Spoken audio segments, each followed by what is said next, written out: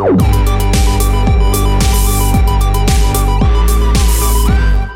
is The Refuge Project. Welcome to The Refuge Project. The Refuge Project is a place where we can have meaningful conversation in a safe place. I am your host, Pastor David. We have Pastor Caesar. Whoa. James. That's me. And we got Ben in the house today. Been in the house today. We got a great show for you today. We're going to talk about Pope Francis on his LGBTQ X, Y, and Z comments. And we're going to do a little DIY home stuff. And then we have a band, and their name is Eucalyptian. That's the best way to get it right. So we're going to talk to them today about their new album coming out.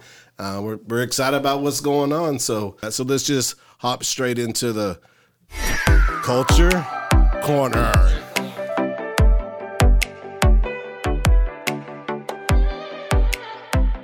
All right, so a couple weeks ago, the Pope came out with some comments on the LGBTQ community, and he said that he endorses same-sex union. And I kind of went back and looked that up to see exactly what a same-sex union is. It's basically marriage.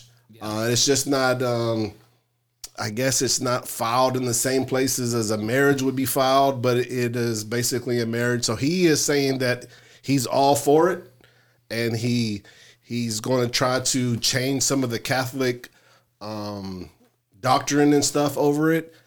So I just think that what a world are we in right now, and that we're in a place where the church is starting to say that all of this is okay. Now, before we get to that piece of it, I'm not here to talk bad about this community. I love these people, for sure. I've always been an advocate of making sure that we love all people, no matter what their taste is and who they like and who they want to marry. Yeah. But we have to call what the Bible says it is, and it says that it is a sin, and we have to make sure that we don't begin to open up these doors in places in the Bible where we start having gray areas, right?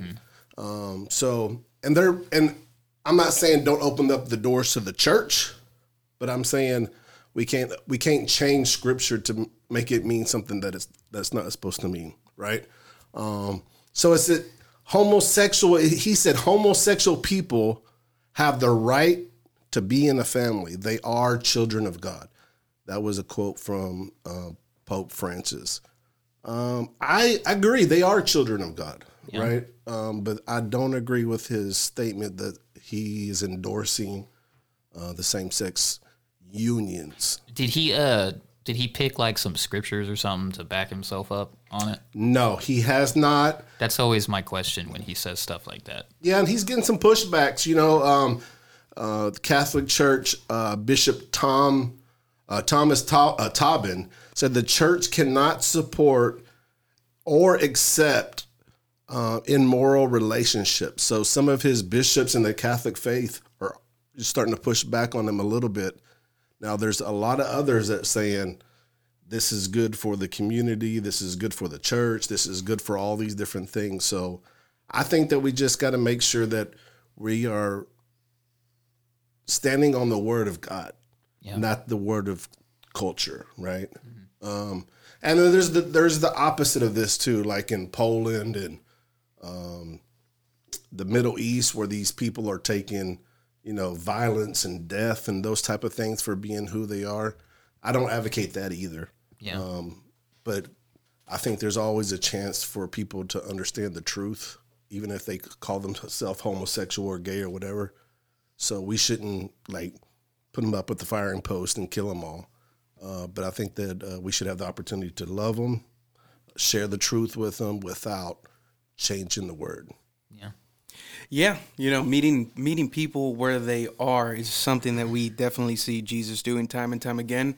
The thing with all of that is that he didn't leave them the same way that he found them, right. Regardless of who they were. And I agree. You know, we have to reach out and love to everybody because that's who we're called to reach out to, everybody. The moment we start picking and choosing and say who's good enough and who's all that, then I think that's more. That's not going to help the Christian cause. We're not supposed to be that. We'll let God sort all that out. All we have to do is just be witnesses. But yeah, you know, I didn't read that article. I did see the news on that, but I didn't read further into it. Did he say that whenever he was sitting on his chair? And that's really important to Catholic doctrine. Well, I didn't see the documentary yet, so I'm going to go back and watch the documentary, and probably not. Probably in a interview format. He probably wasn't sitting there, but it's probably in like a location where they can get lighting and different things right, and all that stuff. So yeah, what's the deal with the chair? It's like so the chair. Whenever he pronounces something on his chair, right, and there's a fancy Latin term for it. I think it's like ex nihilo or something like that. But whenever he pronounces anything from his chair, it's to be taken as if it was God Himself telling you. Yeah. So one of the titles of the Pope is the Vicar of Christ, and what that boils down to and what that means is that he is Christ's substitute on earth. So whenever he's speaking, it's not a man speaking to his followers. Yeah. It's actually God speaking. Wow. And that's so there's over 1 billion Catholics in the world, so it matters. Yeah. It matters very much. Yeah. So anyway, I mean it's we need to correct people, absolutely, but we need to figure out how to do that. You know some people they don't want to correct in love, and I think that's the only way we can correct. We got to correct in love. Got to correct in love. There was another one of the bishops that were talking that was kind of defending the Pope. He said Pope Francis is a lot like Jesus, that Jesus was always out on the forefront doing things that the religious people didn't always agree with. So he's kind of putting this out there the same as Jesus going out and hanging out with the sinners and doing certain things. It's a good argument. Sounds good. Yeah, but it doesn't align up with the word. That's the problem. Yeah. And then, especially when you talk about Catholic, because they base so much stuff off the Old Testament. That's like even more. Yeah, it doesn't align. And then look at these last few decades and all the sex scandals and all the all that going on as well. But maybe this is just a push for them also to get some popularity and get their numbers back up. Yeah, I don't know. Who knows? It's one of those tough things. We're going to continue to watch this. I'm sure this is not over with. There's probably going to be legislation and all kinds of different things that come out of this. We know that the bent of the world is going more and more liberal. So this is not surprising, but at the same time, it is a little bit shocking. Yeah. So anyways, we'll watch this story and we'll see what happens with it. Caesar, what you got? All right. So, as some of you know and some of you don't, I'm kind of in between career paths right now and all this kind of stuff. So I find myself, like probably many of you, spending a lot of time at home. And whenever you're not out there, clocking the dollars, you got to take care of things at home. And at least that's what my wife tells me, right? So she's updated my honey-do list. You gonna pull your weight? Oh yeah, she said if you ain't gonna be working out there, you're gonna be working here. Hey, I love my wife. Nothing wrong with that. No, and I get it. So it's just basic kind of things like we got to clean this, you got to clean that, and it's like.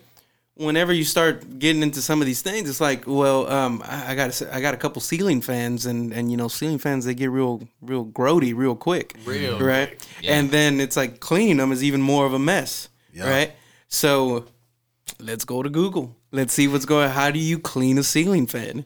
So that's where all the inspiration of what we're talking about right now came from. Is there a correct way to clean one? Well, yes. Swiffer. No, you got to use a vacuum, bro. Okay, so we have different opinions about this. Okay, so I found that and this is a very popular DIY hack on how you clean your ceiling fans without the mess, because even Swiffer and a vacuum will give you some mess as well. You get a pillowcase, an old pillowcase, and you wrap it around the blades. And then pull it off. And then, then you pull it right off. And then maybe you can spray a little bit of that dust and stuff inside the pillowcase first. So that If I way, did that with Google, Sandra, man. if I did that with Sandra's pillowcase, she'd kill me. I'm telling you right now. Oh, yeah. old gotta have pillowcase, extra- old Yeah, I'm trying to pillowcase. think, Like, like, just put her pillow back in, and she's like, "I shoot, I shoot." David, Did you clean the ceiling fan again? So I actually did that one today. So I crossed off one of my honeydews today, but hey, it worked and it worked great, and it worked with. I have really bad allergies, so usually whenever that happens, there's yeah. cleaning. So I'm always sneezing. I think I only sneezed once. So there you go. so that's a win for me. So if you didn't know, now you know. Okay, so so here we got one. Here we got use kosher salt and lemons to clean a chopping board. And yeah. that's if you don't like cleaning with chemicals, if you like going with more of a natural route, use some kosher salt and some lemons to clean. Yeah, they always use the some kind of acidy something. That's always the That's thing. good, especially like on my favorite cutting boards are wood, right? So you don't want to put a lot of different chemicals in there because the wood soaks it up. So that'll be good. Check this one out. Use a razor to remove paint from clothes. Really? Mm-hmm. I didn't think he was going to go clothes, but I got a jacket that I got paint on that I didn't wear today. Give it a shot, man. yeah. Do you have a try it. razor? No, I don't have a razor. So a couple months ago, we got this cool little device from Amazon. We have a cloth type couch, right? So once you sit on it for a while, you get your socks up there and all that. It starts getting those little, those little balls on the all in the fabric thing and all that. So they sell this little device that, man, it has little razor blades in it. So you're essentially shaving. You're shaving your couch. Yeah, I seen him. Yeah, and I was like, really, that works? But just like you have a beard trimmer or something like that, it has its own little thing. And I said, let's try it. And man, it cleaned up so much of it, and it has a little reservoir kind of thing. And whenever you pour it out, that's you like can so see all the gratifying. stuff, yeah. It's super gratifying. When I shave, I always The bearded wonder, ladies and gentlemen. Here we go. You guys ready for this? I don't shave very often, but when I But do, when I do, I like to see all the hair in the trash that I just shaved off. It makes me feel pretty good. Yeah, sure. Yeah, I got a trash can full last week, man. Yeah. I messed up when I was cleaning it up, and it was about at like a 6 or 7, and now it's at a 2, man. That was a lot of hair, bro. Yeah. Yeah, it feels good. Look at it. Well, it's not even just good. It's just interesting to be like, that was That all was on my body. face, yeah. and I still have all of this Yeah, on my what's- face. Here's another one with lemon. Use lemon to remove the stains from faucets. Yeah, that's what I'm saying. Any acidy stuff. Yeah, yeah.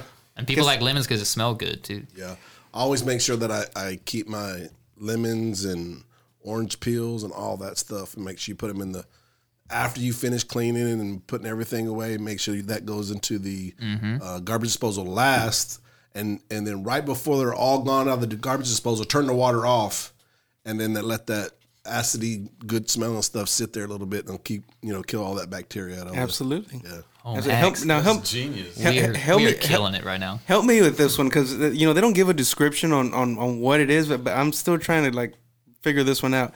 So use duct tape and vinegar to clean your toilet, and then they have a scrubber, a picture of a scrubber, but they don't show the process. Like, what do you use the tape for? I think that one is just to fool you and just to see who's dumb enough to stick duct tape in their All right, toilet. listen, Duct tape the toilet. Listen, if you're going to clean your toilet, this is where you use the chemicals. Uh-huh. Okay? This Don't is it. mess around with lemons and limes Just- and I know duct what's tape. coming out of my Kosher mouth. salt. Yeah, no. We gotta Keep the get. salt out of the toilet. Yeah, you gotta keep the high bleach. Yes. Do the real deal. Yeah. Oh man. Well, yeah. This is like there's just a whole lot of functional things here. Like, y'all don't have kids yet, but you have a wife that's right. very artsy. That's right, yeah. But sometimes whenever they're playing with glitter and something like that, getting glitter out of anything is glitter. next to I hate impossible. it when I get it on my face after a night on Saturday. I mean, what What was that? What are you talking So- about? Sorry. This is We how all know what you're talking about. There. Those glitter nights. Yeah, you know Saturdays with glitter, David. shiny. All right, so the way that you remove, or one of the ways you can remove DIY hack glitter is actually use Play-Doh. I would not have thought of that, but That's that's pretty good. genius. I can picture that working. Yeah, for Just sure. rub a little Play-Doh on your face, David. Yeah, right. just- Get a mask and put it on there. Yeah, like Soften my skin. every Saturday, this is Listen. David's life. Glitter all over his face. Another crazy night. Yeah, y'all know I had a crazy weekend. I his- come to church smell like Play-Doh. Packs of Play-Doh at his house. Imagine that conversation. Yeah. Sandra, Yeah, yeah. did you order the Play-Doh? Did you get the Play-Doh? Where'd you put my Play-Doh? What? Why last do you one. need it? Why did we spend $300 on Play-Doh this month? Hey, speaking of that, I heard Biden say that President Trump wrote off $70,000 on hair products. Oh, What is the deal with the hair? Like he's always. I watched an episode of the Trump documentary on Netflix. I watched one of them yesterday, and so it starts when he's like in his 20s and stuff, and he still has ridiculous hair then. Yeah. But you know he thinks it's great the whole time. Like he's real like. I don't know if he thinks it's great, but it's almost like his name on the side of the building, right? Yeah. It's almost like his logo or his persona. But he's or- I can't think of a single photo I've ever seen where he didn't have the just hair has like all bad hair. crossed over. I mean, It's but just he bad could hair. just cut it short I and think he it would is just look bad hair. normal. It's just bad hair. But he refuses to just like no, cut. it's iconic. Though. Yeah. Yes. But I'm saying even before it was iconic, he was like, yeah, no, this is good. Yeah, he nah. kept just combing it over. I definitely watched that Keeping it documentary, long. and like halfway through it, when he was like in his 40s or so, his hair was getting real bad. Like it got real bad in the middle of that documentary. And now Maybe then obviously it takes $70,000 a year to keep that stuff straight. Hey, no way. hey, I get it. Did you hear about the thing with I think it was Dr. Dre? I think he was like having a divorce with his wife, and she was. You heard she about was that suing thing? him for it? Oh my Yes, it was like goodness. $2 million a month that he was supposed to pay her. It was something Yes, absurd like that. yeah. And then when you do that, you have to like write out the categories of like why you need this much money. I need this much for this and this much for that. Yeah, bring that next week. Let's talk about that next Dude, week. yeah, her phone bill was the thing that got me. Yes. I think it was like $25,000 a month for phone bill, and I was like, "Yo, I could get the top carrier, top plan, whatever, and I don't think I could possibly spend more than like maybe 1,000 max if I got all the bells and whistles. International, the whole Yeah, nine like yards. what phone company? What kind of phone calls can she make? Right. Yeah. Well, For you get 20. for $1,000, you get all the phone companies. That's what I'm like. Anyway, go ahead. Yeah, bring that next week because we need to go over that because that Yeah. was some crazy stuff. Well, last one before we move on to the next segment. You can clean up broken glass by using a piece of sliced bread. Oh wow. We always just Probably use more Play-Doh too, right? I thought for sure. You already got this Play-Doh laying around for all you Yeah. glitter nights. Not if you want to play with the Play-Doh again. Oh, yeah, that's true. Yeah. right. Bad trick for Halloween. Right. So we sweep and then wet the mop and then mop because the glass gets stuck to the wet mop. Yeah, that'll work Yeah, too. so we do that. So I just don't break glass. yeah, that's the Ever. you ain't got kids yet. No, keep my glass Awesome. together. Anything else? That's it. No, well, I mean, there's plenty, but if you're interested in it, just go to Google and just type in DIY home cleaning hacks. There you go. Awesome. Well, up next we're gonna talk to the band Eucalyptian. There you Nailed go. it.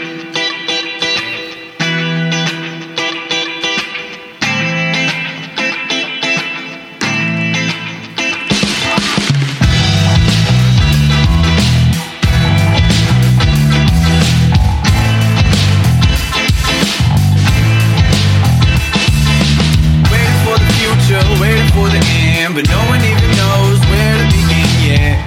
We gotta keep spreading the love, man. We gotta keep on fighting. We're waiting for the future, we're waiting for the end, but no one even knows where to begin yet. We gotta keep spreading the love, man. We gotta keep on fighting. Waiting for the future, we keep on confusing all of the maneuver that we keep on reading. Like where is the ending? Like where's the beginning? Just stop all you thinking and hear what I'm singing.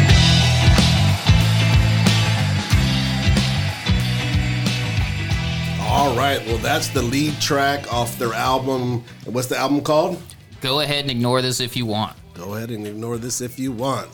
That was one of my jams that I liked off that album. We're gonna go over a few things.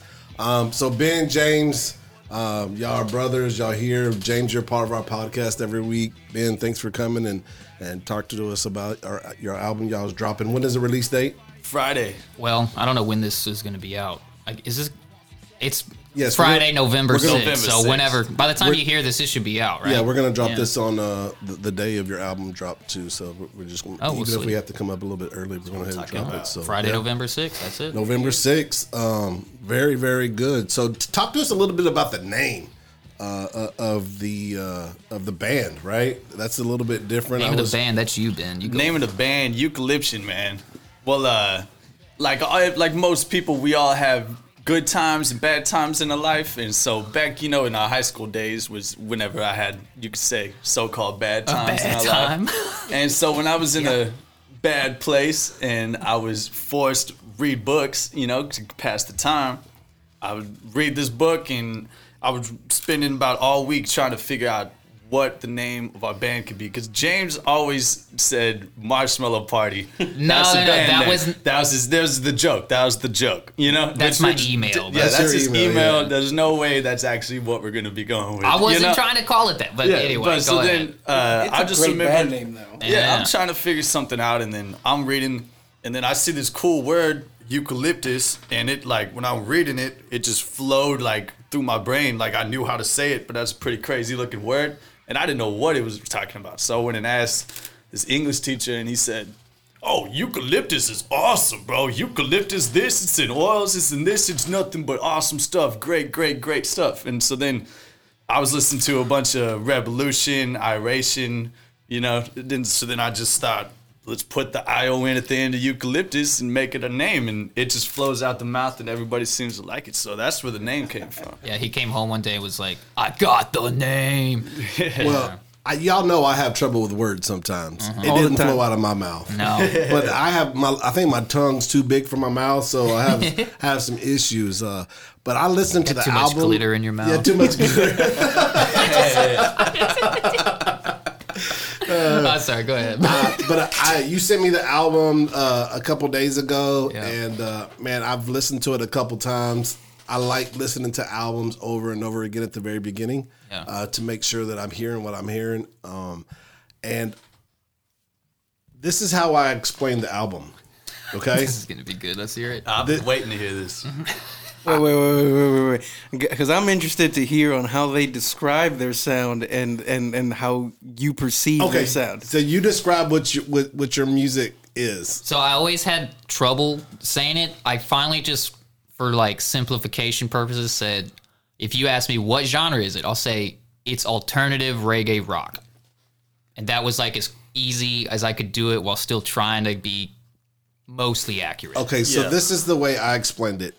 An indie rock band crash lands into the Virgin Islands. Nice. There you go. Hey, I like that. Yeah. I mean, yeah. That's why I I'm feel gonna like use y'all that. crash landed there and then just got into the culture and then you brought, where you came from and where you are and then you just made this music. Yeah, an indie rock band from Houston specifically. Yeah. Yeah, landed. Yeah, I like And that. then Definitely. what was what was the Jewish rapper Matisyahu. Matisyahu? There's some feeling of that in there. I like the old Matisyahu. And then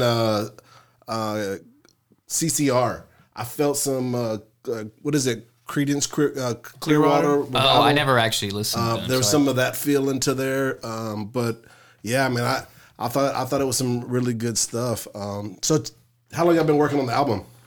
Oh man. Well, it's so technically it's been probably 4 or 5 years. Yeah, But because there's 2 or 3 songs on there that we wrote when we first decided we were going to do music stuff 4 or 5 years ago. I was still in college at the time, and that all started just because I was because I've played drums since forever, and I was in college going to get my audio engineering degree because I knew I wanted to make music, and I wanted to be able to do it myself. So I wanted to be able to have all the recording equipment ourselves and say, hey, I want to record a song, and then be able to do that.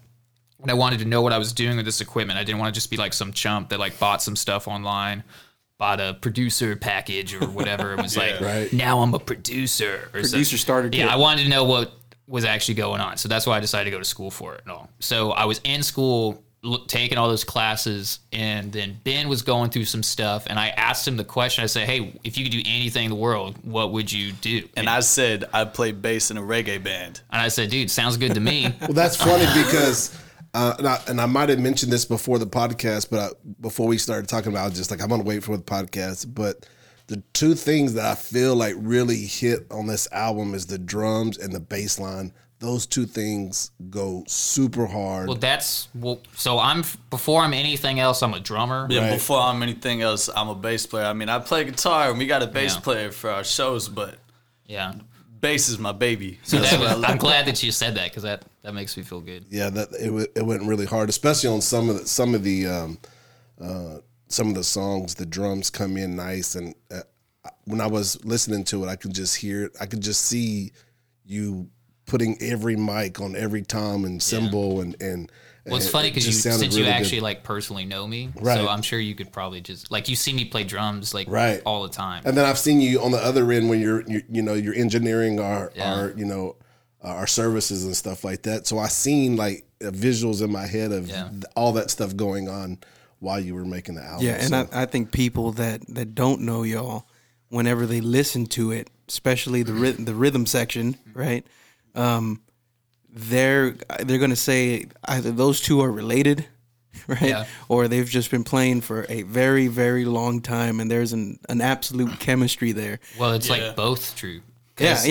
Yeah. Because we are related, obviously. But Yeah, we when I have friends come over and they hear me and James play something together, or we just record something together real quick, just like bass and drums or just guitar and drums, like they all say, y'all are just so in sync. Like y'all are just super in sync. And like I definitely, listening to this album, definitely the drums and the bass. I totally get what y'all are saying. Well, Yeah. we played together for like a while doing like church stuff. We've played a bunch together. We've played we just play together. We do like at the high school, because our dad works at Deer Park High School, one of the choir directors there. So we've filled in on whatever kind of choir music. Hello Texas type stuff and all that. Done that stuff. There's a choir concert that needs a part, because sometimes they'll do like a more pop song in like a choir setting. So like they did a James Taylor song a couple years ago. Me and Ben played like bass and drums on that together, and I don't know. We've just like played together in different situations for years, and then of course it helps that we're actually related. So we started off talking about production, and you could hear the production. It's produced very, very well. Thanks. What do you think was the biggest challenge on this record as far as from a production standpoint? For that, so first off, we did everything ourselves. So we wrote the songs, recorded the songs, and then I mixed the songs. So we did it all ourselves. The only thing we didn't do is mastering them, which I know a lot of people don't know what the difference is, but mastering is basically once you get the song sounding the way you want it to sound, you get it mastered, and the mastering pulls up. It basically makes all the songs about the same level. So like if it's playing on the radio and like a Drake song is playing, and then your song comes up, one of them's not like way louder or way quieter, and it just kind of helps balance things out a little bit more. That's like a really crude description of mastering. But anyway, so that's the only thing that we didn't do. Everything else we did. So the question was, what was the question? What was the most difficult thing? So probably so we basically kind of produce each other as far as like, hey, I think the bass part should sound like this, or the drums should sound like this, or whatever. We kind of like just do that for each other, which works out really good. I don't think it usually would, but it does for us for whatever reason. Yeah. Every time one of us has an idea or something, we can just finish each other's pretty much thought. Whenever we're writing a song or something, we pretty much know exactly what we're saying before we start saying it. But the probably the toughest thing is, since we're doing it all ourselves, like recording it at home and stuff. I've only got so many inputs. Yeah, the time. So if I'm gonna record drums, I can't just like be the drummer and show up and play the drum part, right? Like I gotta set everything up. I gotta get all the mics up, and then I gotta do the engineer part. I got to do all of that stuff. So that was probably the toughest part, because you couldn't just like wear one hat. I love that. Like when I come to church, I like being able to just be like, hey, I'm playing drums today, and that's it. Or I'm running sound today, I'm done. That's it. It's a lot tougher when it's like you're running around trying to do, because you can't just focus on one thing. You know, you do what you have to do whenever you got to do it. But like that's probably the toughest part as far as that. I think one of the things that really help the music stand out is that you say, you know, you're a drummer and you say that you are, you know, a bass player. But if us knowing you, you know, you can get on the keys a little bit and you know chords and different things like that. So, and then if anybody knows Ben, without blowing his head up, he is just a marvelous musician. Yeah. I've seen him walk on stages. You know, I've taken him to a buddy of mine. He was doing some hip hop stuff, and then Ben was just like, "Yeah, just play. I'll catch up." You know, and then everybody's looking at him like he's already got it. You know, like 2 beats in, and he's just over there just jamming or just watching the guitar player play, and he's playing. So that's always just kind of amazed me, the IQ that Ben has for music. You know. And that really shines on your album. Do you have perfect pitch, Ben?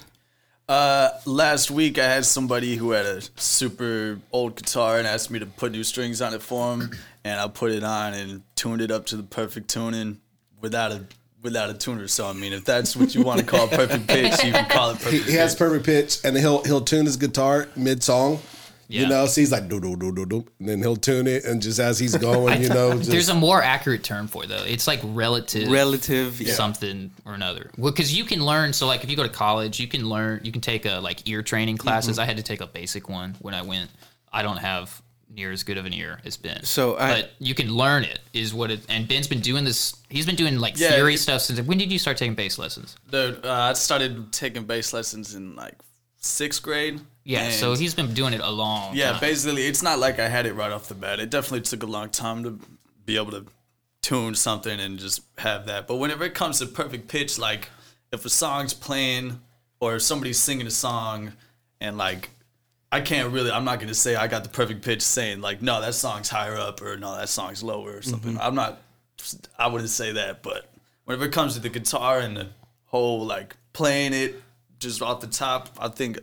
Yeah, I mean, I could pretty much, when it comes to the guitar, I think I got the pitch. Like a tuned ear to it. But like, I follow this one YouTuber. His name is Rick Beato. I follow him too. Yeah, he's fantastic, right? And he was talking about perfect pitch and relative pitch. And his son has perfect pitch. Yeah. He has relative pitch. And one interesting fact about all of that is that you can only develop perfect pitch in the first 1,000 days of your life. Oh, that's crazy. Yeah, and then everything else is just ear training and those kind of things. But like Ben was talking about, there's some people that can hear something playing on the radio and say, "Oh yeah, that's C D E F G whatever," right? And they can just blurt it out just like that and know, oh, that note's a little flat, it's a little sharp, it's a little this, and it's just really really interesting stuff. I have a question, another just production question before we move on. I love production. Yeah. You know, all the behind the scenes stuff that takes place. Now you had a move, right? You were at one location, then you moved into your house and all that. Yeah. Did you record drums in the old place and in the new place, or was it all recorded in one place? It was, so you think probably like 70% of the drums were recorded in my old place, which was just a little duplex in Pasadena. It's not like a good place to record stuff, but it was what we were using. So yeah, probably like 70% of them was. And then like the last few songs that we recorded, I had already moved. So one of them I recorded in our living room at the new place. We have like a high ceiling in there. So the drums sound different in there than if you like take it to one of the bedrooms and have, one of the bedrooms I have like carpets on the wall and stuff to like deaden the sound and all. Yeah. So like one of the songs I recorded out in the living room because I wanted a bigger sound to it. And one of them I recorded in the other room because I wanted it to be tighter, and it was just stuff. So yeah, most of it was recorded at the old place, but I did kind of record. Were you on Click? Yeah, of course. Click track. When I record stuff, you got to do it to the Click for the most part. I know we're nerding out on a lot of you guys, but all of us in here are like super music nerds. So this is very, very interesting to us. But we are going to get into some other stuff. But this is some good stuff. I remember sitting at the studio 2:00 in the morning and have to get up at 6 and just how to make myself leave because the stuff is so intriguing, and I just want to know how every piece of it works. I took one of the classes I had to take in college was a MIDI class, which it's an acronym for Musical Instrument Digital Interface. Yeah, there we go. Anyway, so like if you make anything on a computer, if you're any of those guys who's like making beats and using synthesizers on your computer and stuff, you're using MIDI is what you're doing. So that was a class all about that. But in there, like the projects you'd have to do would just be like use these different tools to make a 2-minute song or whatever. And so then it was just like teaching you how to use these different MIDI tools on the computer. And so the class would be like a 3-hour class, and I would go in there and I'd say, okay, I need a bass sound for this project. And you would just go in and I would just go in and just listen to all these different presets and like turn knobs, digital knobs on things. And I would do that. And I would be like, okay, got the bass sound. And then I would look at the timer and say, oh, class is over. Just because you can get wrapped up in that stuff. Absolutely. For forever. Let's find out a little bit who you guys are. Yeah. So before we nerd out on some of these other creative aspects of the album, some of the songs, really just delving a little bit deeper, let's just get to know our guest a little bit. So let's answer this. Beatles or Rolling Stones? Beatles. Yeah, Beatles. Are you kidding me? Well, that's not even close. They Dude, were like that was on that. Okay, next question. James, what do you think, man? Yeah, no, I'd go Beatles too. Stones are cool, but Beatles are better musicians. So Yeah. Yeah, overall. I think just because maybe the Rolling Stones is more current, I would probably pick Rolling Stones. Yeah. Real talk. I think you're the I only don't- person I've ever met that has said Rolling Stones. They're just Yeah. not. They're just not my jam. And I that's mean, the only thing. I think the other thing about it, I really never got into the Beatles to listen through their all their albums and stuff. So Yeah, I saw the Paul McCartney talking. I don't know if I even mentioned this in another podcast. Probably not. I don't know. But Paul McCartney was talking about how back in those days, whenever they were in Liverpool or whatever, whenever they found out that somebody in either their town or a town nearby knew a chord that they didn't know, because that was like their thing, going and learning chords. Remember, this is a time before the internet, right? They would hop a bus, go clear across town just to go learn one chord, and then come back and then show all their friends, hey, look, I learned a G7. Yeah, funny. You said that was the Beatles that did that? Yeah, Paul McCartney, yeah. Yeah, and they used to do, when they did shows when they were first coming up in whatever part of England they were from, I don't even remember. Beatle fans are going to hate me for that. But they would play like 5-6 hour sets of it down in the basement of this famous club. Can't remember the name of it either. But yeah, they would just play for like multiple nights a week, just 5-6 hours at a time. And Right. so it's like, yeah, that's why they're so good. those They guys are just awesome. played all the time. All right, next question. Coffee or tea? Wait, did we hear that? Like, That was a real good question, man. I'd probably drink more coffee than I do tea. It would depend on the time of day. If it's like afternoon, later in the day. Dude, I'm a tea guy, man, because on the real, I wake up in the morning and I turn the Keurig on, but like I'm getting me a cup and I'm pouring me some tea and I'm gonna chug that tea real quick. I just woke up. Do you So, really? Yeah, Oh, dude, that's funny. because I can. So like I'm gonna shout go out with to them iced tea. K cups. If I had to choose, it'd be iced tea, man. oh, man. All right. Inside. It's an inside joke. What is your best useless talent? Go ahead. Ben's full of them. Man, I could juggle on a unicycle, and I've that's the- seen that. and I don't know why, dude. That's gonna be it Listen, right there. listen. I'm gonna tell you right now, because of your talent of juggling on a unicycle, there was a hole put in one of my walls in my old house. Oh, because of yeah. that. Because my kids were like, I don't want to. yeah, I don't want. He could juggle, but he couldn't ride a unicycle, so he bought a unicycle and then crashed in my entryway and put a hole in the wall. Oh, that's so funny. I I'll don't take think full responsibility Yeah. on that. I don't think I ever heard that story. Yes, yes. So That's awesome. yes, that Mama was not happy. How about you, James? What's your best useless talent? I don't know. I don't know. Do I have any No, dude, useless James skills? uses all of his I talents. try to use. I don't know. I don't have a ton of just like general talents. It's either just like things I learned from working at them, and if I'm going to put in time to work for it, it's for a reason. So I don't know. Like most of the things we just said with Ben, he learned when we were like early teenagers in the summer with nothing to do, and it's like, what are you going to do today? I guess I'll learn how to juggle. So like I didn't do that stuff. I kind of wish I had. For real.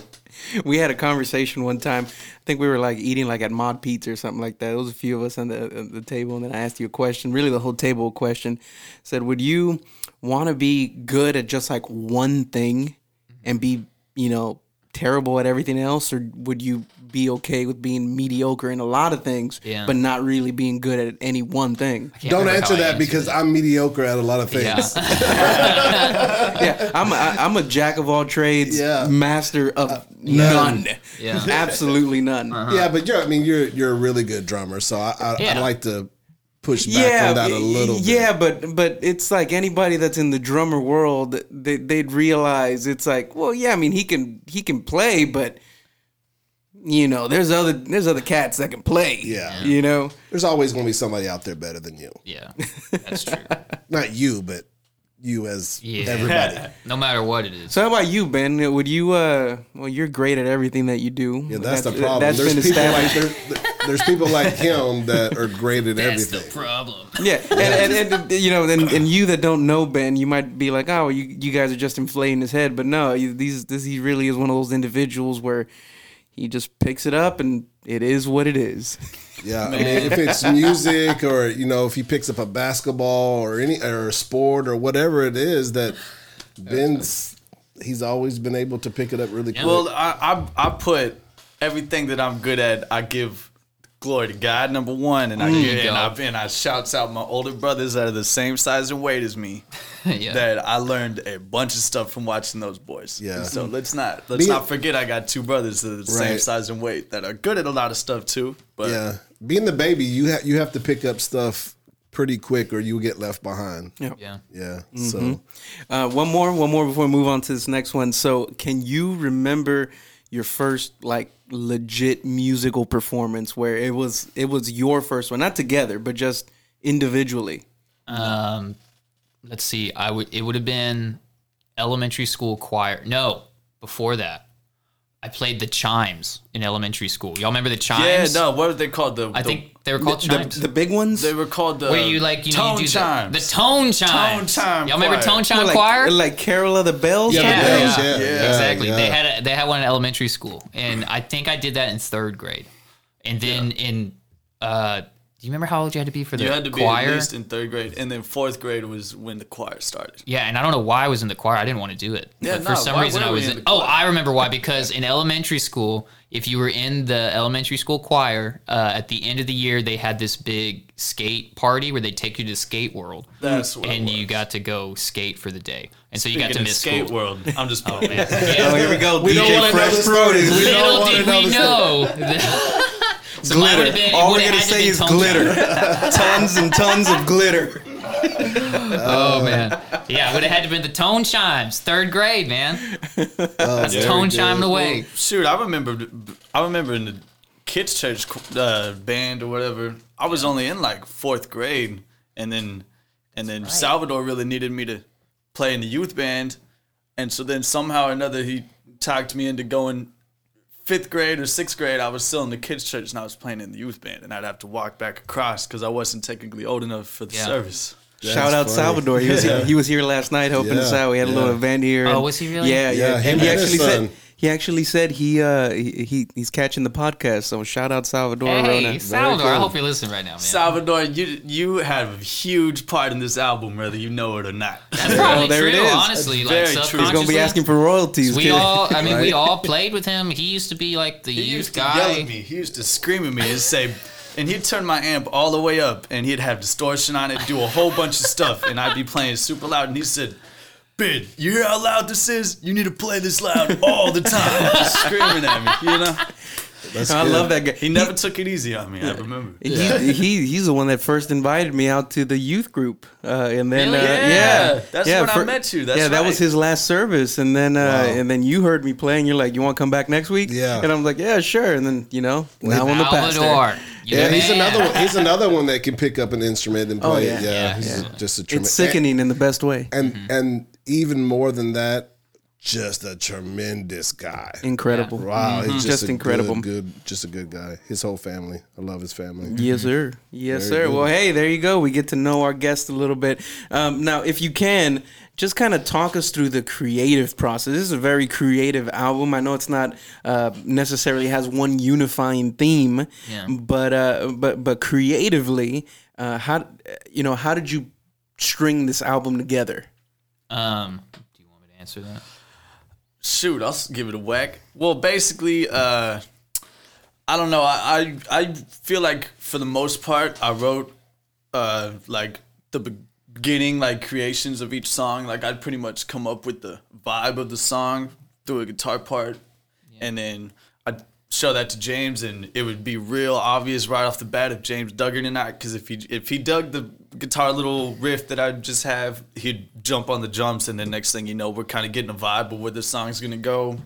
And then after that, I'd kind of come up with a bass line, and then from there on, then James would do his magic on the synthesizer, and that's pretty much how a song would come down. Like I start on the guitar, James would hop on the drums if he dug whatever I came up with, and then come up with a bass line, and then James goes nuts on the synthesizers, and then the song gets created. You know? So while we're on this topic right here, so how does creative differences work out then?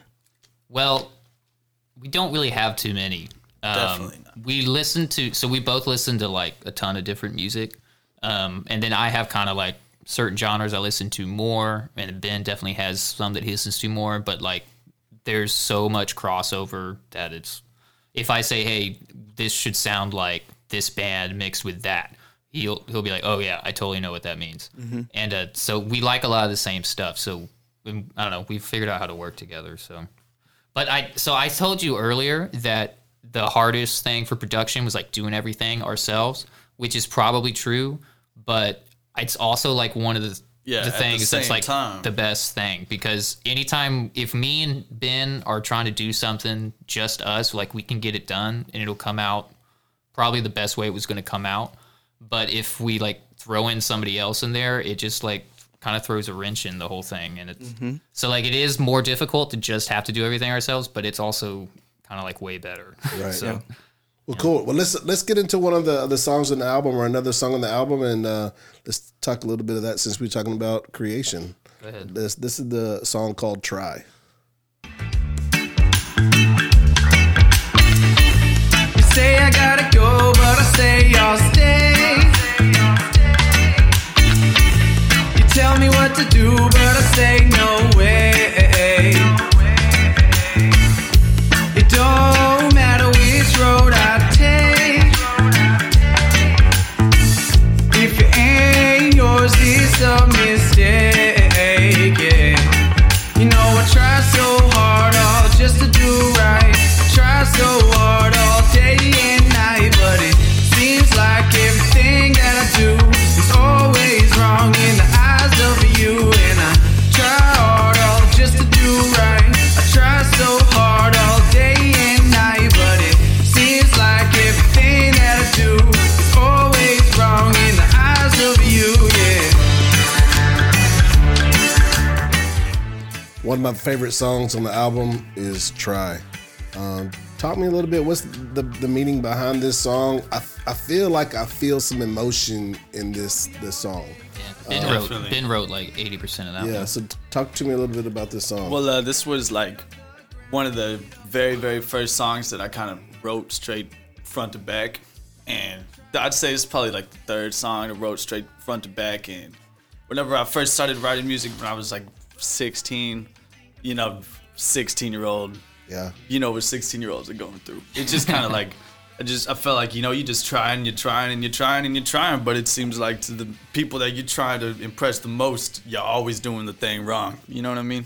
So pretty much that's where the whole lyrics and the vibe and the song ends up going real hard at the end, because we just trying so hard, Yeah. But that's pretty much, where that song came from. Yeah, it was just a real good song.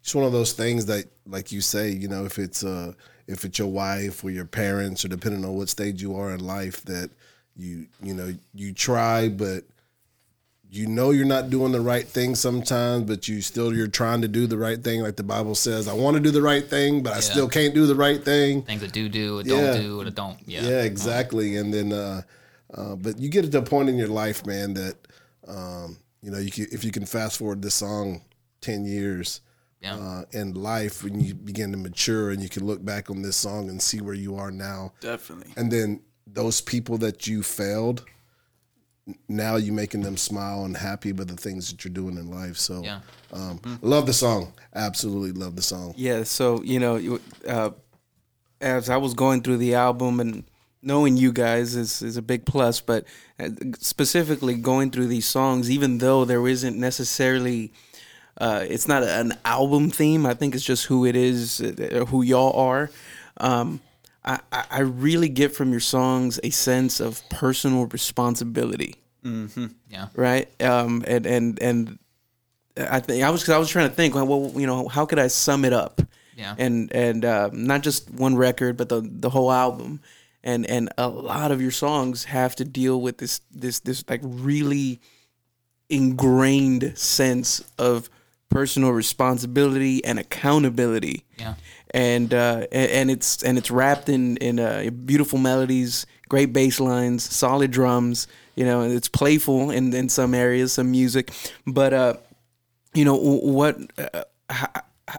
how is that rooted in your music? Where does that come from?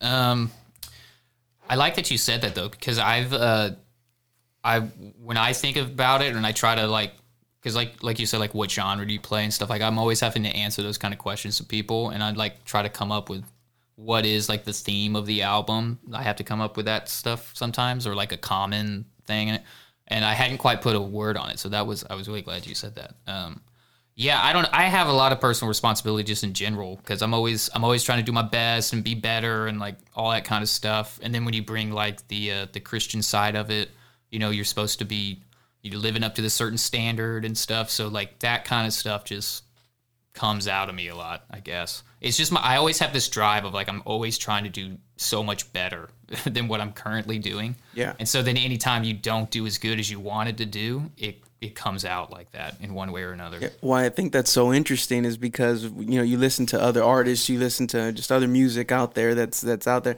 and that same kind of, I guess, that moral framework that you have because of your faith and all that, you are upholding it. You're putting it in a positive light.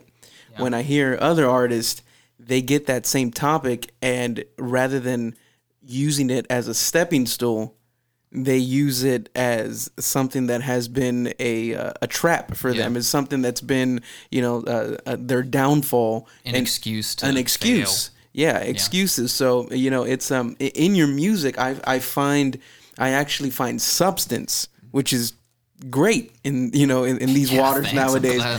There's substance in it. I'm listening to it, and you're communicating a message. And some people just say, I just put on music and it's in the background. But if it's gonna be on my playlist, if it's gonna be something that's gonna be in my house, now having a little kid that repeats everything. He's 2 years old. He repeats absolutely everything. I don't need him to be repeating. So you don't play WAP at your house? No. ain't no WAP there.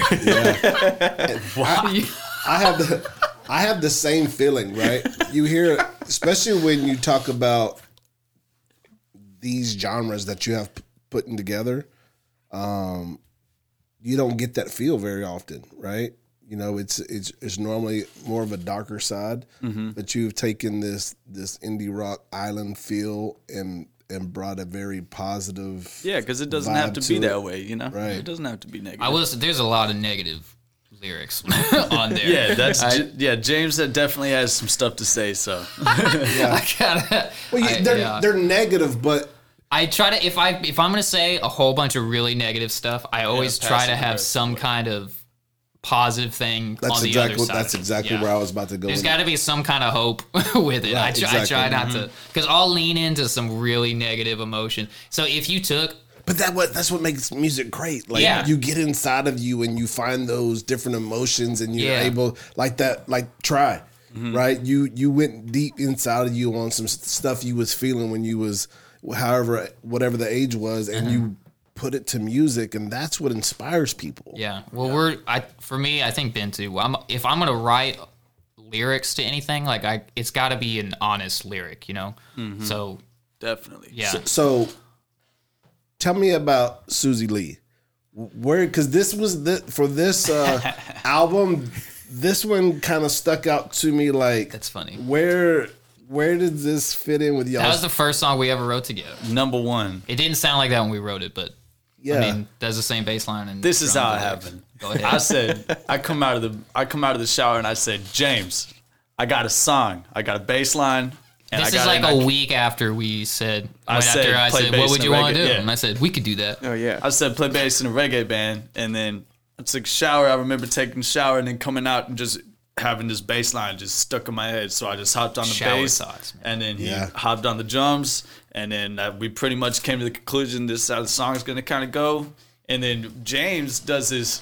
I pretty much write the music and do all the music stuff first, and then once the vibes come out, then it's obvious what the lyrics are gonna have to be about, you know. So I never write lyrics first ever. That's interesting. Yeah, that's definitely, I never ever, lyrics always come very last. Yeah, but all the songs are different. Yeah, they're all different, but I never write the lyrics first ever. But so James, on the other hand, is the total opposite. I have and he folders has of lyrics. lyrics. For years. Yeah. And years. And that's the way most people write music. Yeah. You reverse And engineer I it. do it completely backwards. Yeah.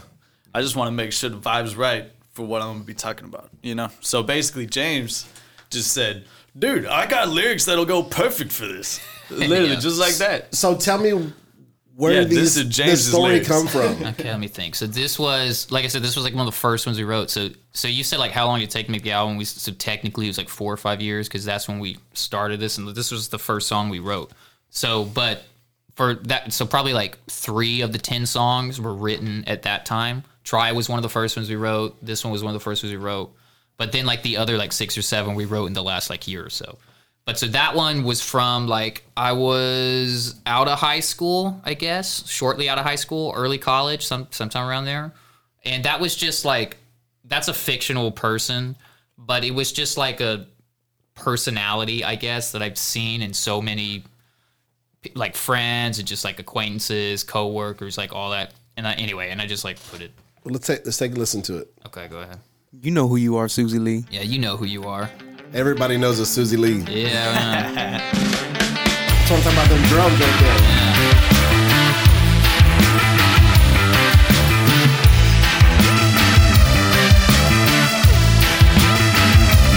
Well, she don't even know what beauty is. She can't seem to figure it out. She don't know what she really is. She don't know what it's all about. She can't seem to get some space. She's still crashing at the new boy's place. Captive in her dependent ways. Always lost trying to find her way. Slow down, Susie Lee. Slow down, Susie Lee. Don't live your life in captivity.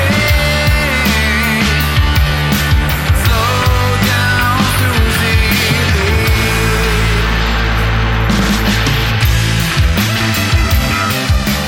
And that's what we're talking about early on with the bass line and the drums. That song shows it all. Yeah. So, I think it was last night. I text James. I'm like, who is the other vocalist? And because I've never heard Ben sing before. Right. He's And kind he of a was just- shy guy. Yeah, he was just like in that way he is. In every other aspect of his life, he's like big personality. But we've never seen him on stage singing. He's always in the background playing an instrument or whatever. And he was just like, "That's me and Ben. We've done it all." And I was just so then when I really started like leaning into I could hear him. Yeah. But that was just a different voice that I heard come out of Yeah, it. if you listen to him on other songs, it's like very obviously him. Yeah. Because we all know how Ben talks. It's like, Yeah, well, I mean, that being said, obviously James wrote those lyrics, you know what I mean? So I'm sitting there trying to remember the lyrics, you know? And Yeah. it's just not the way that, I don't know. Those definitely were my lyrics, and you could kind of tell because you couldn't really tell that was me, you know what I mean? Yeah, Yeah. it was good. I'm such a fan of your bass playing, man. I've always been a bass.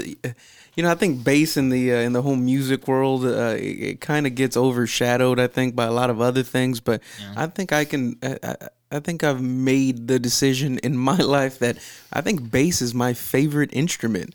I like it, because it is both completely rhythmic, but you can play melodies on it. Me being a drummer at heart, you know, you're only worried about, you know, drum music. I mean, I know you write it on different parts of a staff, right? If you're looking at written music, but and then you get into the tones and stuff like that. But you don't really do a lot of melody on drums, not unless you're like Terry Bozzio or whatever, right? Those kind of guys. But the bass, man, what's your inspiration? Maybe your top 3 inspirations for the way that you play bass?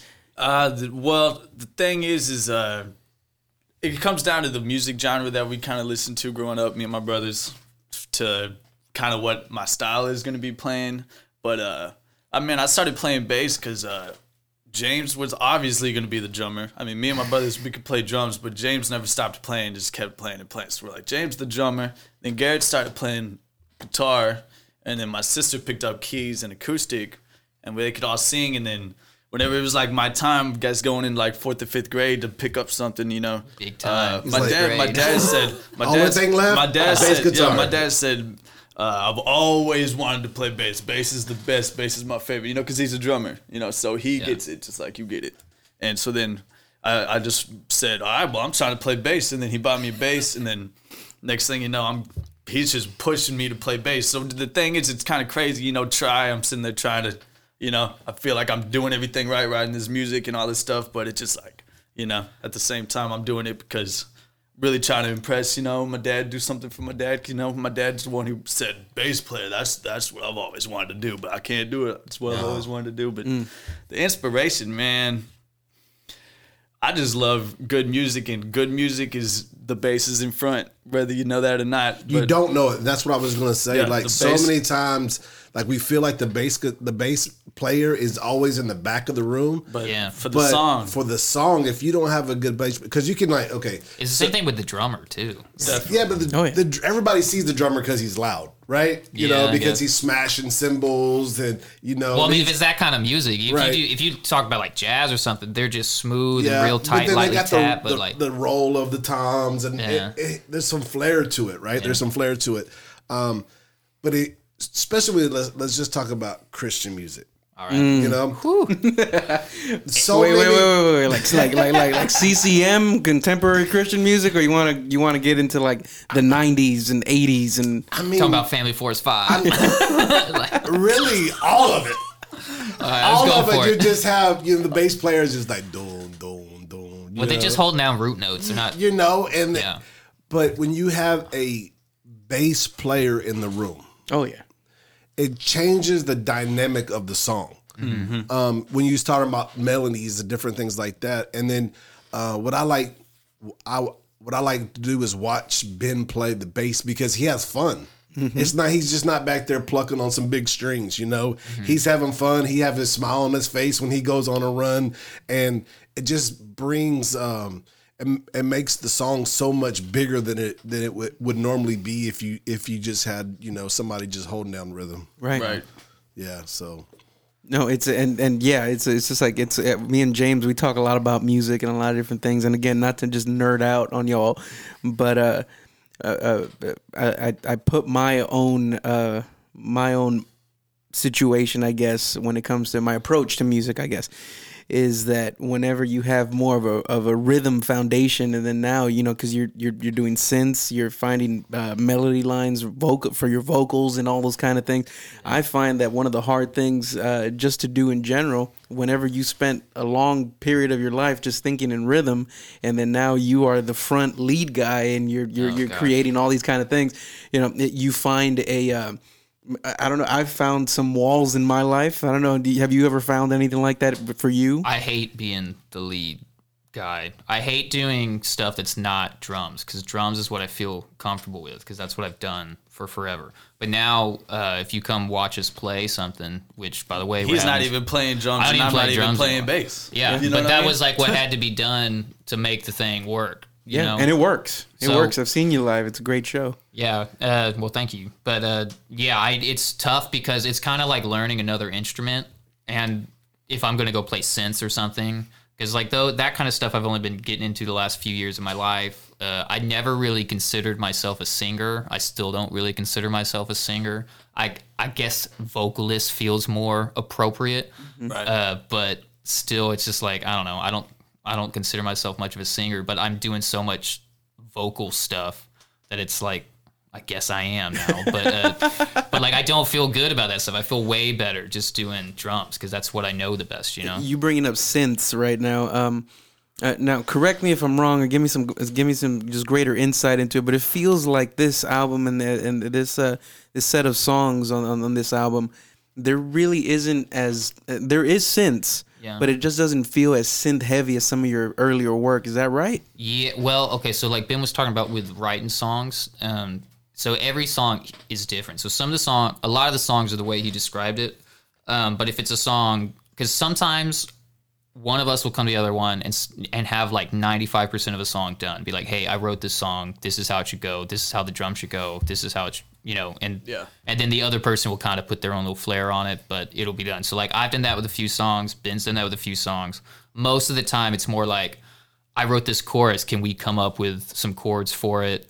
And then we do the whole thing. Or Ben's like, hey, I wrote this guitar riff, and we'll go from there or whatever. But so if it's a more synth-heavy song, it's probably a song that I wrote because I don't play guitars and bass. I don't play stringed instruments. Yeah. So it's probably something that the synths were like supposed to be the forefront of the song if I wrote it. Makes Makes sense. Yeah. So most of these songs on this album were more ones that he like started the song with, I guess. Yeah, that makes sense. Except for this next song that we're about to talk about. Oh, is So, that what so this next song here is actually the one that just kind of caught me, I guess, from first listen.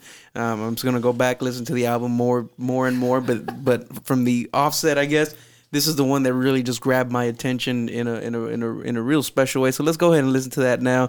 It's called Pop Nonsense. There's too much pop nonsense clogging up the airways. Pop don't mean it's bad, but it ain't good because it's popular. Take me to where it's at, I don't wanna go back, but I don't know if I could even know where to go. Promote this, promote that, who cares, you'll be back and stream it again. And even tell your friends, I don't know if it's good or not. People say it is, I don't know when this will stop. Guess it's just the biz. Why can't good things ever seem to last? Why can't we ever just learn from the past? Just the same sorry song with the new sexy face. Another great band broke up. What a disgrace. Time and time again we're catching on too late. Wait, how is that the next top song today? It was just like the last and gone so fast. But don't worry, they're still cooking up more trash. And it's coming to you soon, Spotify, iTunes. And you can even listen through the ads on YouTube. It goes la la la la blah blah blah. La la la la blah blah blah. La la la la blah blah blah. La la la blah blah blah.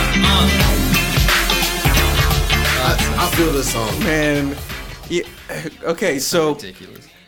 I didn't grow up in this time that I'm about to discuss, but this was my favorite movie whenever I was growing up. It was called Crush Groove. Crush Groove. Yeah. Must have been from David's time. Yeah, it was from David's time. This is my era sound when you had like Kumo D, the Fat Boys, Curtis Blow. Curtis Okay, Blow, yeah. all those. Yeah. Stuff I like felt that. like Curtis Blow was about to come out now. Yeah. No, this is Curtis Blow. Yeah. With the big gold chains and stuff Yeah. like that. Yeah, this was The fuzzy, what was it? What kind of hats? The were Kango those? Yeah, hats. Kango hats. Yeah. Yeah. Curtis Blow when you need to know that. So Curtis Blow. On the brakes. Yeah, so about 5, 6, 7 years ago, Curtis Blow did a Christian album. Did he really? Yeah, he did. Shouts out my boy Curtis. Yeah. Shout out to Curtis, and then about a year later, he got busted with some cocaine on an airplane With a little blow. with a little blow. We retract our previous shout out. Lord God, what just happened? Hey, I'll still shout out. Hope you're doing good, Curtis. Hey, come by to the podcast. You know what? Let's talk. Yeah. Hey. So this song Cool. here, it just Get I Curtis feel Blow it so much. I feel it so much. I'm gonna just try to keep this train moving Go ahead. because, oh my goodness, like pop music. It's not just pop music. It is radio music. Period. Don't matter what genre it is. yeah. They play the same song over and over and over again. And the time like now when there's so much music, you don't have to. Yeah. But there's a dollar somewhere. So when we had our record label, just a little bit of insight, we'll nerd out on you just a little bit more. Nice. When we had our record label, we would always try to get on the radio, you know, and we had some pretty good music, Christian music, but we would just like send our music to these different places or whatever. But later when my buddy actually started working for radio, what we found out, there is radio people that you have to get with. Basically, you have to pay these radio people to go out and they take your music to the different radio stations because now they're the trusted one, and then they take your music and kind of take it to the different radio stations, and that's how you get on radio. Yeah. So you pay them, you know, a radio guy. If you ever hear people in the industry, they're talking about, hey, my radio guy. Yeah, well, that's the guy that's actually getting the music to the radio stations. So there's always this cash flow going on in the industry to Sounds get like a mafia. Yeah, it's basically what it is to get your stuff to go where it needs to go. So Well, there's so many artists and bands and whatever out there, and they all want the publicity. And so like I have a friend he does stuff for The Buzz, and shout out Noe, if you ever hear this, he's like our number one fan. He's the best, man. I went to college with him, and he's been super helpful with stuff. And anyway, he does a lot of PR stuff with that radio station, and oh man, I lost my train of thought. Oh yeah, anyway, I was talking to him one time about like people submitting stuff to them, and he was, you know, just talking about like the thousands and thousands of submissions that people will send to them a day, and it's like there's no way to go through all that stuff. And he was telling me like crazy stories about people like driving down the freeway with their CD, being like, "Hey, here's my CD," and like throwing it at the car for people to lyric. And anyway, so there's so much going on out there. So in order to kind of weed through that, people will pay you money. Right. So then you have like, if you're on like a major label or you just have money behind you to do promo, you pay people to play stuff and all. And so that's how you end up with like the same kind of stuff going on, because it's just the same people paying the same money to get the same kind of songs. You know? Right. So back in the day, that radio PR guy was the DJ. Yeah. So you paid the DJ to play your songs in the club or at, you know, events and different things like that, and then that's how you got your break. Now, the industry caught up with that. They're like, okay, we're going to assign a person for that, and then that created jobs and different things like that. So it kind of took the DJ out of it, and then now they have these people. So you'll see a lot of these people, if you look at their history, they used to be DJs, right? Yeah. Because they have the connections and different things like that, and now they're PR guys. Yeah. So like Pop Nonsense, this song, it's to me, it was like shots fired, but not at anybody specifically, but at an entire industry. Yeah. Yep. You know, and it's I could like rant about the music industry. For the whole She podcast. does. He does. I try to reel it in. right, and it's like and you that's very apparent in this song, but it's just it's giving us truth, and I don't think anybody can say nah, I don't agree with that. You know, it's absolutely true. Everybody sticks to the same chord progressions. Everybody sticks to the same formulas. You know, that's why Backstreet Boys, NSYNC, Britney Spears all sounded the same, because it was all the same producer. Max Martin, I believe. It was all the same producer doing the same thing, because it's a cash cow. It's easy. It plays on people's ignorance when it comes to music. You look at music from days gone by, and there was things in music that it was composed in there to train your ear, to enrich you, get you a little more cultured, and that was the fun of listening to these old records and these kind of things. You know, there's always something there, whether it's creative or production or something. It was always something in there, a nugget for you to be like, man, that's awesome how they did that, and for you to talk about it. Now it just feels like, you know, we are in a it's like the microwave generation of music. Yeah. And it's okay. So I just listened to this. Y'all, don't judge me, okay? You're already judged. I just listened to this Take the that new glitter out of Bieber your song, mouth. Justin Bieber. Oh yeah, which It's one? called Lonely. The beats. Oh yeah, I saw that. Yeah, I thought it was a SNL. really, really good song. Yeah. And if you look at his life, so he was in that thing, that whole Backstreet Boys, that whole cookie cutter things, right?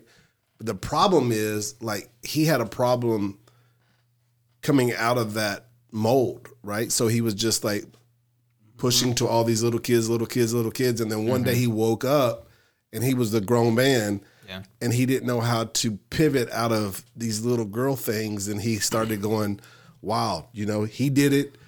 Britney Spears shaved her Miley head. Cyrus, yeah, Miley Cyrus went definitely. crazy. I mean, all these people that they Still going crazy. they're in the industry, and they don't know how to pivot because they were these child prodigies. Yeah, that's what I was And gonna then- say, was And then they they're grow so up and young. they're grown and they're still stuck in this mold, and that's what the industry does. I mean, that's exactly what this pop nonsense. That's what happens. Is To play devil's advocate, though, a lot of people that would talk trash, kind of like I was doing in the song, and like we're kind of doing about that whole stuff.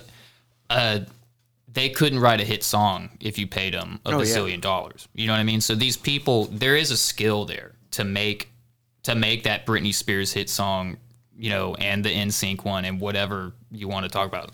The more I started learning like audio stuff and like production stuff, the more I kind of started like appreciating that stuff. So like I may not like necessarily be into the new Drake song or Drake whatever, song yeah. or Ariana Grande or whatever, but like I can appreciate the production that they did in that, as far as like all the sounds they did, like how it was mixed, and you know, all that kind of stuff. Yeah. Different effects that they used to like cut the song up. Like, cause now I learned about all that kind of stuff a little bit, and I'm like, oh, that was a really cool trick, the way they used that filter there and Yeah. and all nerdy stuff. that's But what I get nerded out on. I love it. yeah, so I can appreciate it in that way. But yeah, I mean, to just blanket be like, yeah, that's all trash and it's so bad, and then they're back there playing their same blues rock riff that's like the same chord progression. It's like, well, you're doing the same thing, guy. You're just not successful. So Yeah, exactly. you can't really talk about it, you know. didn't At get- least this guy's out here selling millions of whatever, you know. yeah. So Yeah. I will say that, just to be fair. Well, let's get into a couple more songs real quick, and then we gotta start no, we're turning going this thing down. But I mean, we got you guys here, so let's just get into it. Let's go. This one's called "Keeping On."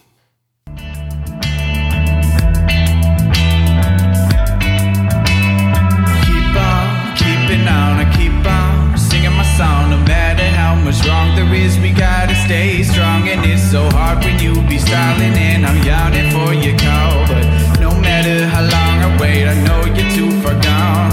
All of us got struggles, but know nothing about each other. And we think about our troubles, and we go and pop another. We all just want some cover from our nature's mother. And another day starts, then another day is over. But I keep on keeping on, I keep singing my song. I keep on keeping on, I keep singing my song. I keep on keeping on, I keep singing my song. I keep on keeping on and keep on singing my song, yeah.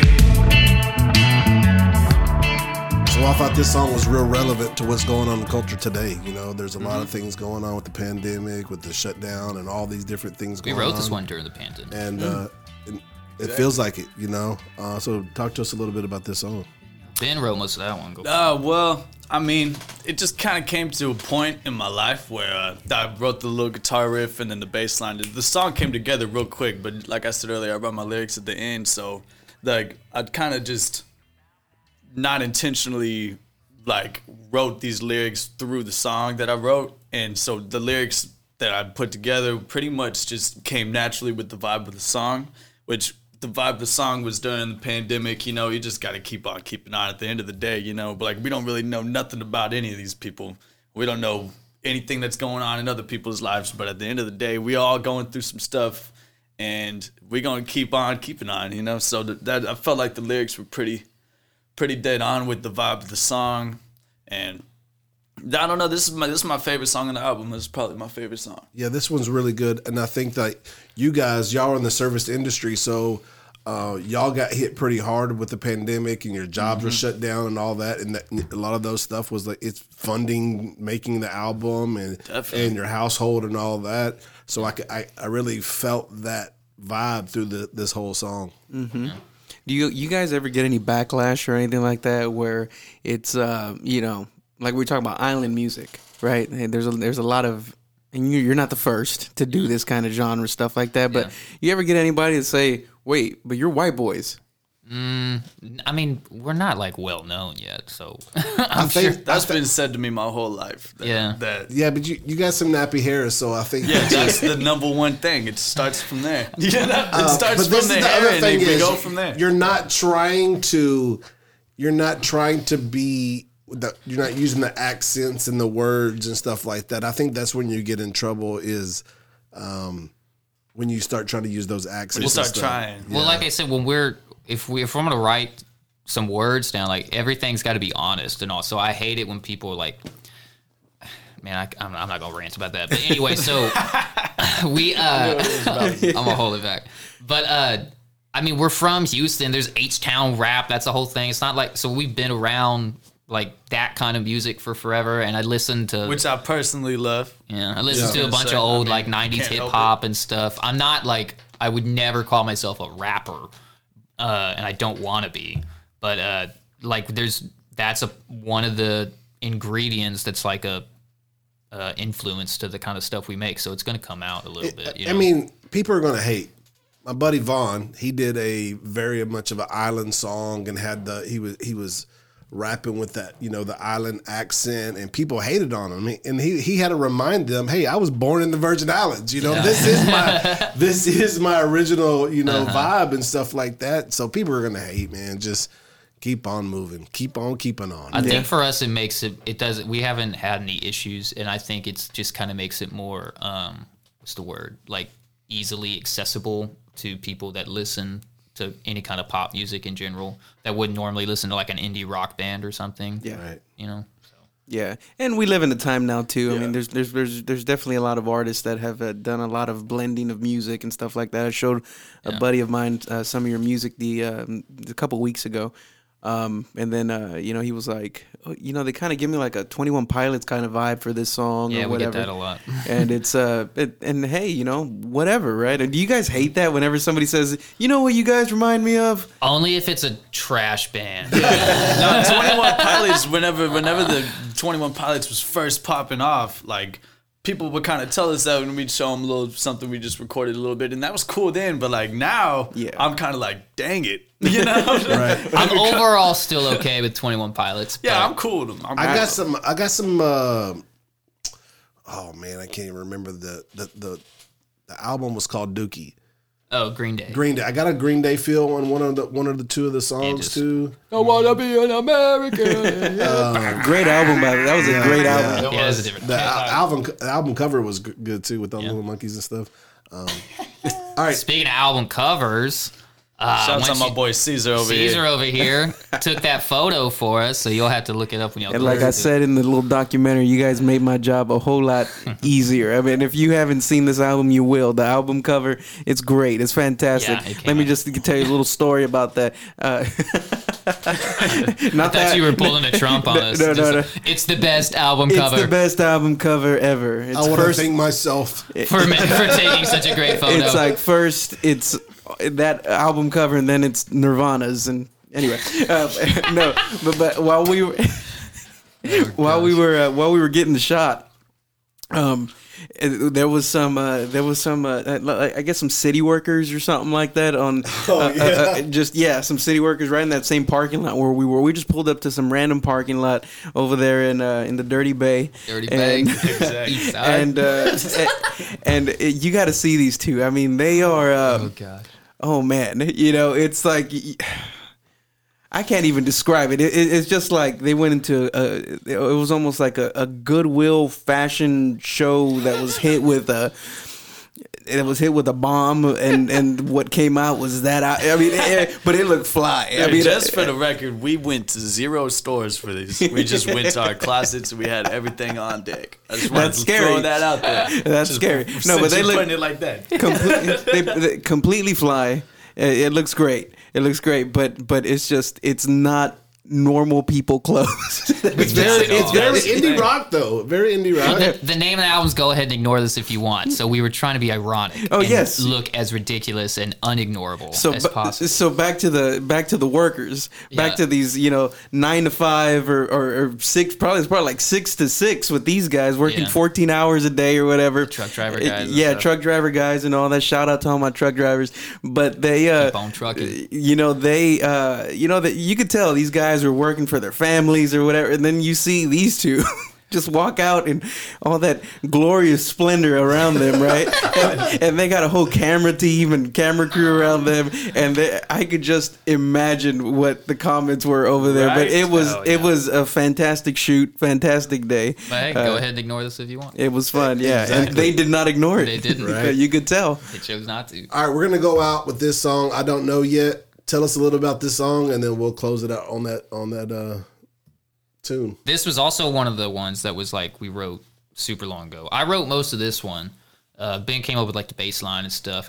This is one where I had He started it on the synth. Yeah. I had all the lyrics for the song written out, which there is way too many lyrics for this song. But I had them all written out, and I came up with like a little line on the synth and stuff. And so I just showed him to him, and I was like, hey, just play the chords over this. And anyway, it came together like that. But this one's kind of all over the place too, but I'll just let you play it and you can hear it. All right, let's listen to I Don't Know Yet.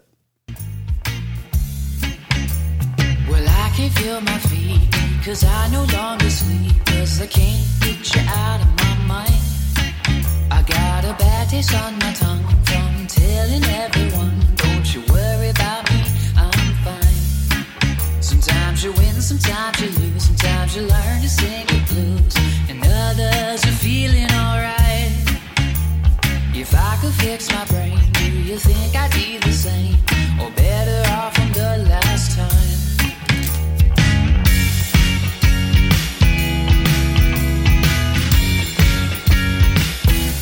Yeah, so that one, that I like lyrics in songs that are more not necessarily about a specific thing, but more just like from a place or a time in your life or a certain emotion that you were going through and stuff.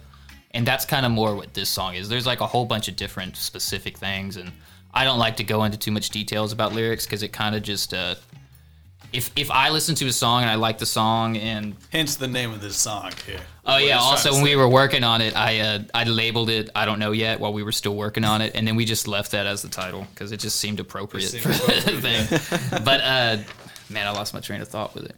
Yeah, I if I listen to a song and I really like the lyrics because they mean something to me for whatever reason, and then maybe I listen to an interview with the person that wrote it, and they're like, yeah, it was really about this and da-da-da, and that's not what it meant to me, then it like ruins the song for Yes. me, you know? Yeah. Because it's like I was relating it to this situation I was going through, and I was like, man, these lyrics are just perfect for that. I love it. And then he's like, oh yeah, well, it was about this girl I dated in high school. Yeah. And you're just like, well, what? And so I mean, you can still listen to the song, but it's like it never is the same. So I don't like to go into like all these hard details about it. And if I write words, like I try to say exactly what I want to say with it. Like they're pretty meticulously thought out. So Yeah. I won't go into like all that stuff, and you can just let it mean whatever you want it to mean for you. Hey, it's art. Yeah, that's there it it. is. It's But art. like I said, there's a lot of really negative words on that album, and like I don't know if you paid attention to that verse, but they were not very happy and positive at all. Well, James, you're a really nice guy, so I your know. your definition of negative is And probably the way like he says it is It's not like, oh, that negative guy's really sounding. nice. Right. So tell us a little bit where we can find the album, release dates, parties, all that good stuff. All right, so it's Friday, November 6th is when it's coming out, which I think you said that's when we're going to put this podcast out. Friday, So, November 6th. November 6th. it's available everywhere. Yeah, so you can listen to it, Spotify, iTunes, whatever you use to listen to music, you can find it there. We What's are the title of the album again? Eucalyption.com, and the album name is Go Ahead and Ignore This If You Want. Eucalyption is spelled EUCALYPTION. One more time in case Just people for are trying all to y'all figure that out. spelling beers. EUCALYPTION. Eucalyptian. That's how it's spelled. Boom. We have Instagram and that kind of stuff. You want to follow it. It's all just, everything's just Eucalyptian. Eucalyptian.com would be the easiest way. Yeah, you can find all those links. Shout out to Nikki for helping us with that thing. She did a great job with all that stuff. She's been helping a lot Yeah, with stuff. Nikki did also do a great job on that whole She behind also the scenes made video. Yeah, I was gonna say she also made a behind the scenes video of like the album shoot. So if you wanted to see any of that stuff that Caesar's talking about, you can go to our YouTube channel and we put that up. Which again is just YouTube, Like, share, subscribe. all that kind of stuff. We're gonna have an album release party, so we're gonna throw on a big concert. We're gonna play all these songs on it, some of the old ones that were on like our EP that we put out last year, and all that stuff. And it's gonna be here at the church. We're still trying to figure out all the details on it. It's most likely gonna be outside in that big field there by the fountain, and it's gonna be really cool and Free fun. show. Free It's gonna show, go show hard. up.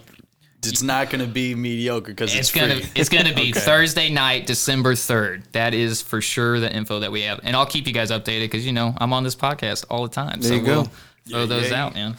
And yeah, I think that's it, right? All right, so I'm gonna throw this out there, and the Refuge Project will finance this one. The first 3 people who hit us at the Refuge Project PC on Twitter, you get a free download of the album. Nice. Sounds good to me. There we go. We also got merch, plenty of merch coming on the way for that album release. So, Oh, yeah. What do we got as far as social media? Where we can find any social media? Instagram, Twitter, eucalyptian.com. YouTube. Everything. Yeah, and if you can't think of anything, just go to eucalyptian.com. There's links to everything there. Yes, sir. All right, very good. Well, thanks for coming, guys, and we just had a really good conversation. And go find their project. Thanks.